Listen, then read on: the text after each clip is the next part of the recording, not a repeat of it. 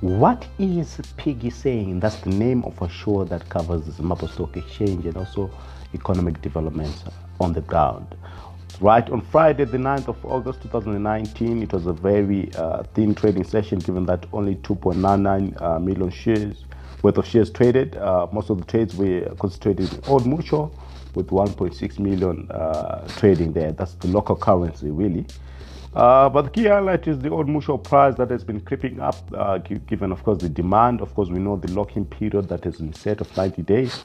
So really that has really pushed demand for the shares, and the script is quite tight. So the share price has been increasing. So it really pushed the main indices up. All share index was up 0.13, top 10 up 0.25, and the industrials was also up 0.14%. Other gainers were in Cassava and Delta. Losses were in Wildo, PowerSpeed, and Econet. But on a week-on-week basis, the indices were down. All share index lost 0.48. Industrial index lost 0.51, and the top 10 index was down 3.53%. So really, the market has come off, given, of course, the liquidity constraints in the broader economy. So wait to see what the monetary authorities will do, especially around injection of liquidity and also the printing of new bills in Zimbabwe.